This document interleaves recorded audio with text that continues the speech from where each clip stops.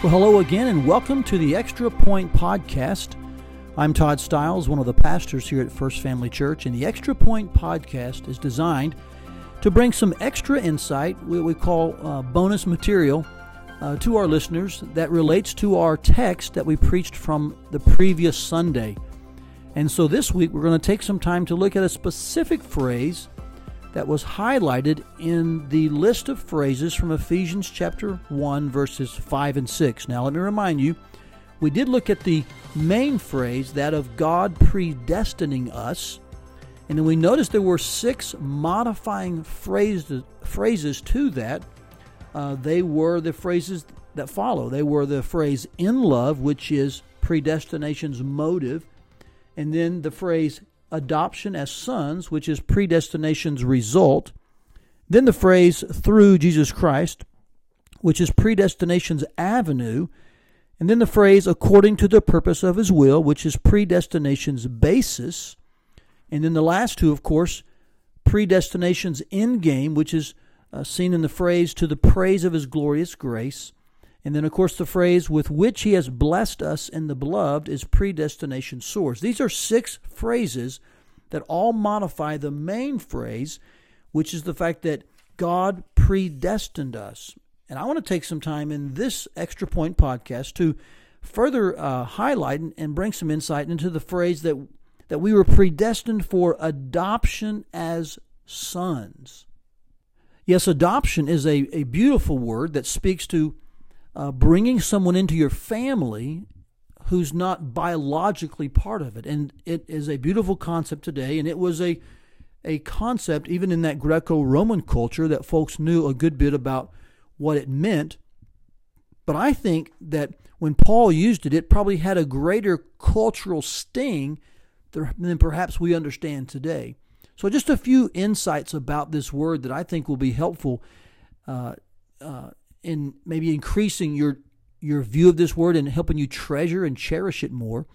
We know that the word adoption has some Old Testament roots.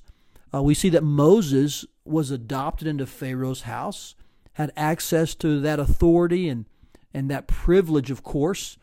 We see some adoption type of concepts in 2 other places as well, just not the Old Testament, but one is, of course, in Ruth's declaration that she was going to stay with her mother-in-law like a daughter. You see this in Ruth 1, verses 16 and 17. And as you move to the New Testament, you see that Christ from the cross placed His mother into the family of the disciple that He loved. This is in John 19. So there's some adoption type language there. And so adoption isn't a new concept, or I should say adoption wasn't a new concept to those who were reading the Bible in those cultures. But here's what I think is interesting.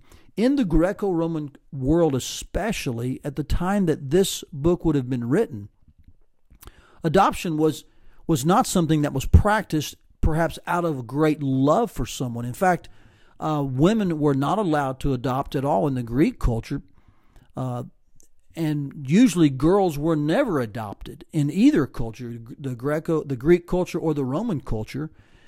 Furthermore, slaves were not considered legal people in the Roman society, so they were never adopted. And you typically did not adopt someone who had poor social status or economic status because it would not do something for your own status. It wasn't a win or a boom to that.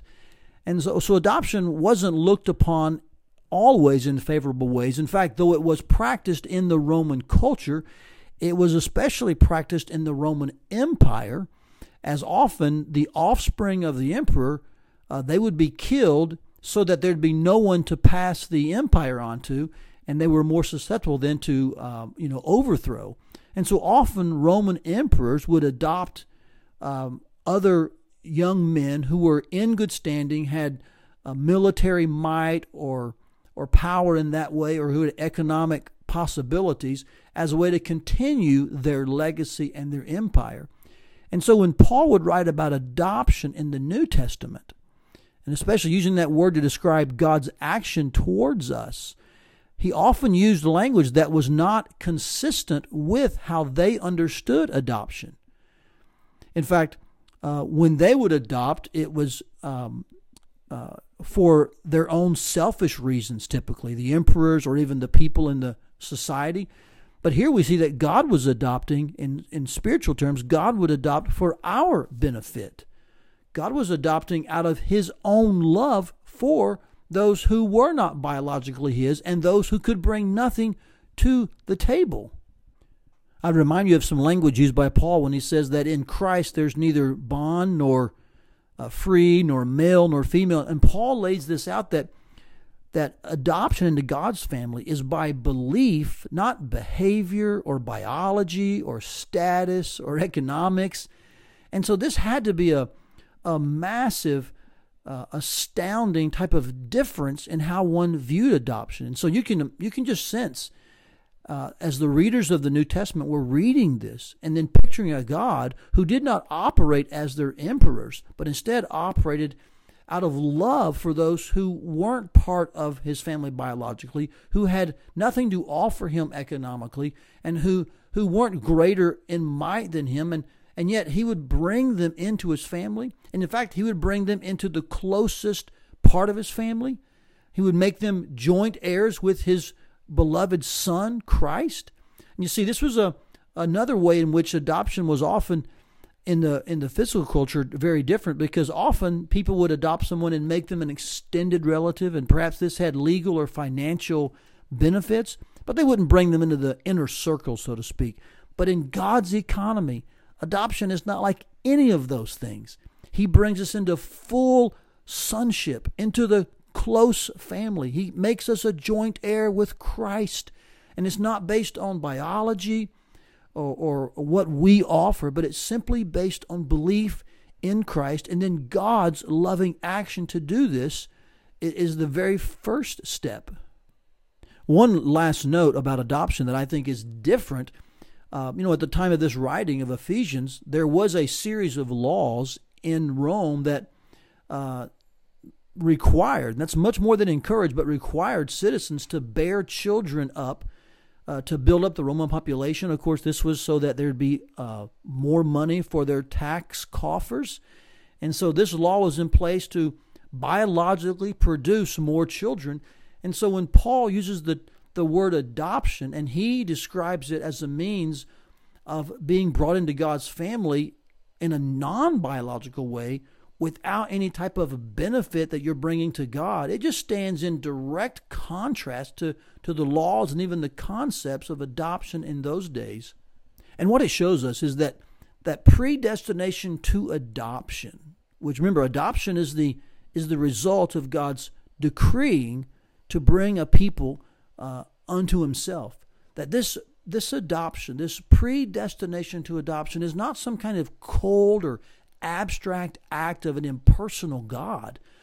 Not at all. Nor is it some type of leveraging by God to get something for himself or to make himself more powerful or to ensure a lasting legacy.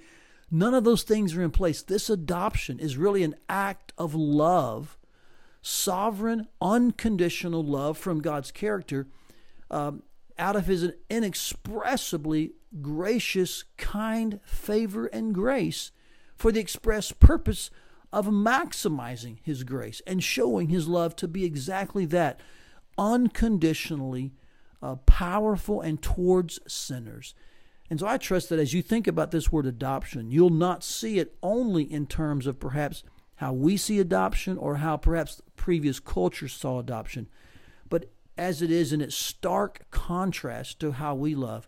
In other words, here God is acting on our behalf first, out of his own love for us and out of his grace towards us through Christ, for no other reason than to love us and save us from our sins and to showcase his grace in us.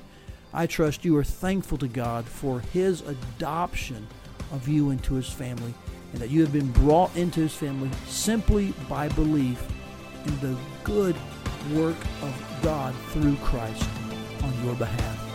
Well, I trust that helps you today. Thanks for listening in, and I'll see you next week on the Extra Point Podcast.